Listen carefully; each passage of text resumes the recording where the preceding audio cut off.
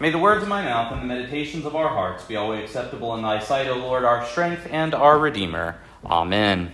We are gathered here to celebrate the Nativity of St. John Baptist, and I was thinking about this story and about the figure of St. John and thought that there are three distinct ways that John the Baptist informs our Christian vocation. First, I think it's important to say a word about Christian vocation. Christian vocation is not like all of our other vocations, which are part of who we are. We are partly a mother or partly a father. We're partly an employee or partly an employer. We're partly children of parents. We're partly siblings. We're partly this and that. And so the question of identity is, how do we balance all these things out? But Christianity is not simply another facet of our identity. We are Christians first, and that organizes and arranges every other facet of our identity. You're not just a mother, you're a Christian mother. You're not just an employee, you're a Christian employee. And so all these things really matter for us, but it also means that there is a diversity within the Christian vocation. Not all Christians are called to be mothers. Not all Christians are called to be husbands. Not all Christians are called to be siblings. And so I think that none of us will necessarily be called to do what John Baptist did, that is, live in the wilderness, eat locusts and honey, wear camel's hair and leather, and speak quite voraciously against the lies of the Pharisees. Most of those things are unique to John Baptist.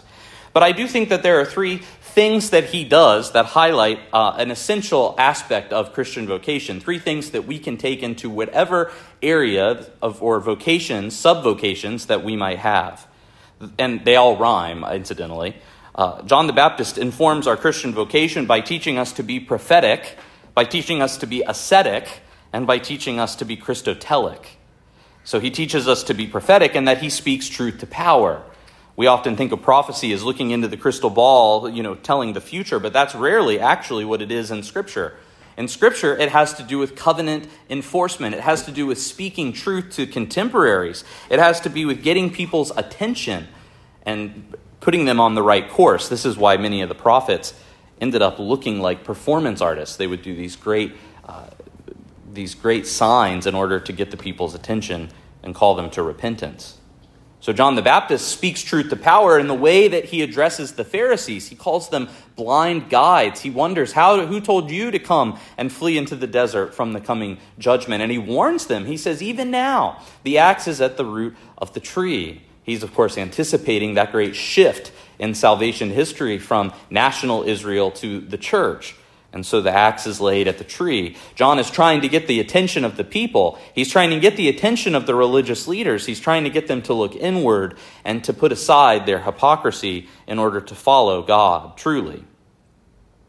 The second thing that John Baptist teaches us about the Christian vocation is that he's an ascetic. An ascetic is one who disciplines their bodies. St. Paul talks about this in his letters, of how he beats his body for the purpose of controlling it.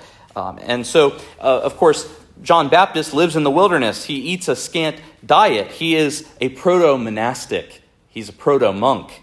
This is where we get the idea of monkhood from. Many of the early monks also went and lived in the desert and lived in very similar manners as John Baptist did.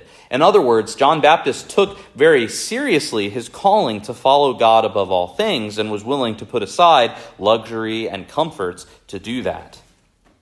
The final aspect of the Christian vocation that John Baptist really points us to is that it's Christotelic in nature. John Baptist is always pointing us to Christ. Behold the Lamb of God. Behold him that taketh away the sins of the world. Also in the Gospel of John, he says that Christ must increase and I must decrease. In some paintings of Christ on the cross, there is a picture of John Baptist pointing up at him. In other words, this is who I'm pointing to. And of course, when Jesus does come, John Baptist says, I'm not even worthy to untie the thong of his sandal. And so whatever John does, however holy he is, he's always pointing us to Jesus. And so I think as modern Christians, we can follow these three things. Perhaps we should do it in reverse. Perhaps we should begin with this idea of being a Christotelic people, of in all things, in all parts of our sub-vocations, we should be pointing to Christ. Further, we should all be ascetic. We should be disciplining our bodies. And that might look different for us than it does for a monastic. Those of us who are called to live in the world with secular vocations can't do some of the extreme acts of asceticism that monks can. And that's okay. There should be no shame in that. But that doesn't mean that we have to put aside things like fasting. It means we have to ask ourselves, what does that look like? Do we keep the fasts? Are we fasting on Fridays? Are we fasting during Lent? These are important questions and important disciplines for us. And of course, it's not just about keeping the church fast. We can also ask ourselves, are we engaging in self-deprivation in ways that are healthy for us? Are we putting away our phones? Are we putting away our devices? Are we not addicted to TV and to all the other things that allure us? And then finally, once we understand our fundamental vocation of pointing to Christ, once we begin to master ourselves and our passions, then we can become prophets. We can look out at the world and we can speak truth to power. We can encourage people towards virtue instead of vice. We can warn them about the dangers of their trajectory. This has to be done with care because we don't want to be jerks. We don't want to turn people off. But at the same time, the Christian has a fundamental job of speaking truth to power. And so we follow John Baptist's example. We point to Christ. We discipline ourselves. And we speak truth to power. We foretell rather than forthtell. In the name of the Father, and of the Son, and of the Holy Ghost.